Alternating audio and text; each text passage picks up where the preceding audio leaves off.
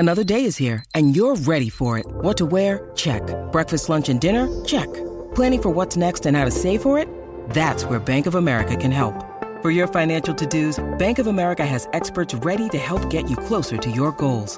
Get started at one of our local financial centers or 24/7 in our mobile banking app. Find a location near you at bankofamerica.com/talktous. What would you like the power to do? Mobile banking requires downloading the app and is only available for select devices. Message and data rates may apply. Bank of America N.A., member FDIC. Good risings. I'm Marie Bruns-Holzer, and this is Spoonful of Spirituality. Given the enormity of what we have all been through the last 2 years, I think it's important that we hold space for some difficult emotions this holiday season. Many of us are grieving. We're mourning loved ones who have died. We're mourning the way things used to be, mourning relationships that have ended, and other big losses and changes that have happened in the last 2 years. And experiencing the enormity of our grief around the holidays is always a difficult thing to bear. While the world celebrates these winter holidays with cheer and busyness, it can feel hollow and garish when you're grieving. Others might find themselves doubling down to participate in all the traditions so that they savor every moment and they don't want to waste a single second not feeling fully alive. And those are both valid and understandable stances. It's normal to feel everything from apathy to existential rage to numb sadness, all the way to feeling a new lease on life because you have a new perspective on how short and fleeting this all is. But what makes this year unlike so many other years is just the vastness of our personal and collective grief. Many of us haven't had just one person we love die, but a few or several. Many of us aren't just grieving how it used to be, but adjusting to the realities of ended relationships, job changes, financial difficulties, and all that on top of grieving the deaths of friends and family. How exactly does one keep moving forward, keep celebrating the passage of time when it can feel so deeply unfair, sad, or simply unbearable? We do it one breath at a time. It's okay to simply sit with our pain, our loss, and just breathe. Sometimes tears will come, and I hope that you welcome them so that you can release all of that emotion from your body.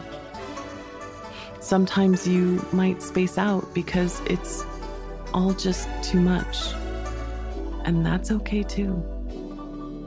And sometimes you'll find yourself reminiscing about the past, be it pleasant or painful, which is natural and understandable.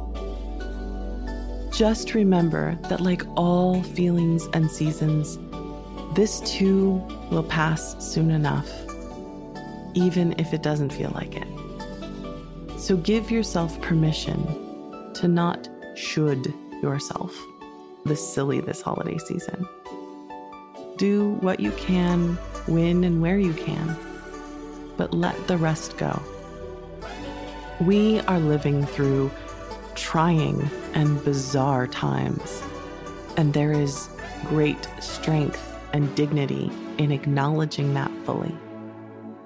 There is no need to apologize for your grief, for the way you have to figure out how to live with the losses and the changes of the past 2 years. I am personally feeling this very acutely. Several people I have loved have died this year, including a former mentor of mine who passed very unexpectedly last week. Matthew Taylor was a queer Black man a pagan high priest, and a seminarian who was a rising star in the Unitarian Universalist Association on the path to be ordained as a minister. He and I worked pretty closely together for a few years in a Universalist Unitarian church. And to say that I learned a lot from him would be an understatement.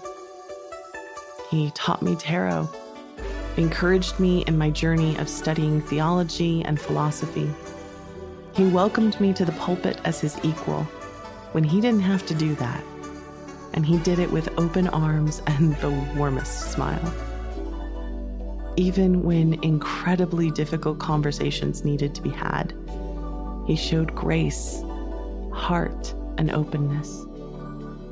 I would not be here with you every weekday if it wasn't for his influence on my life and my theology. May his spirit, along with all of those that we have loved and lost, rest with their ancestors in peace and power. And as he used to close every service, let us say Amen, Ashe, and blessed be.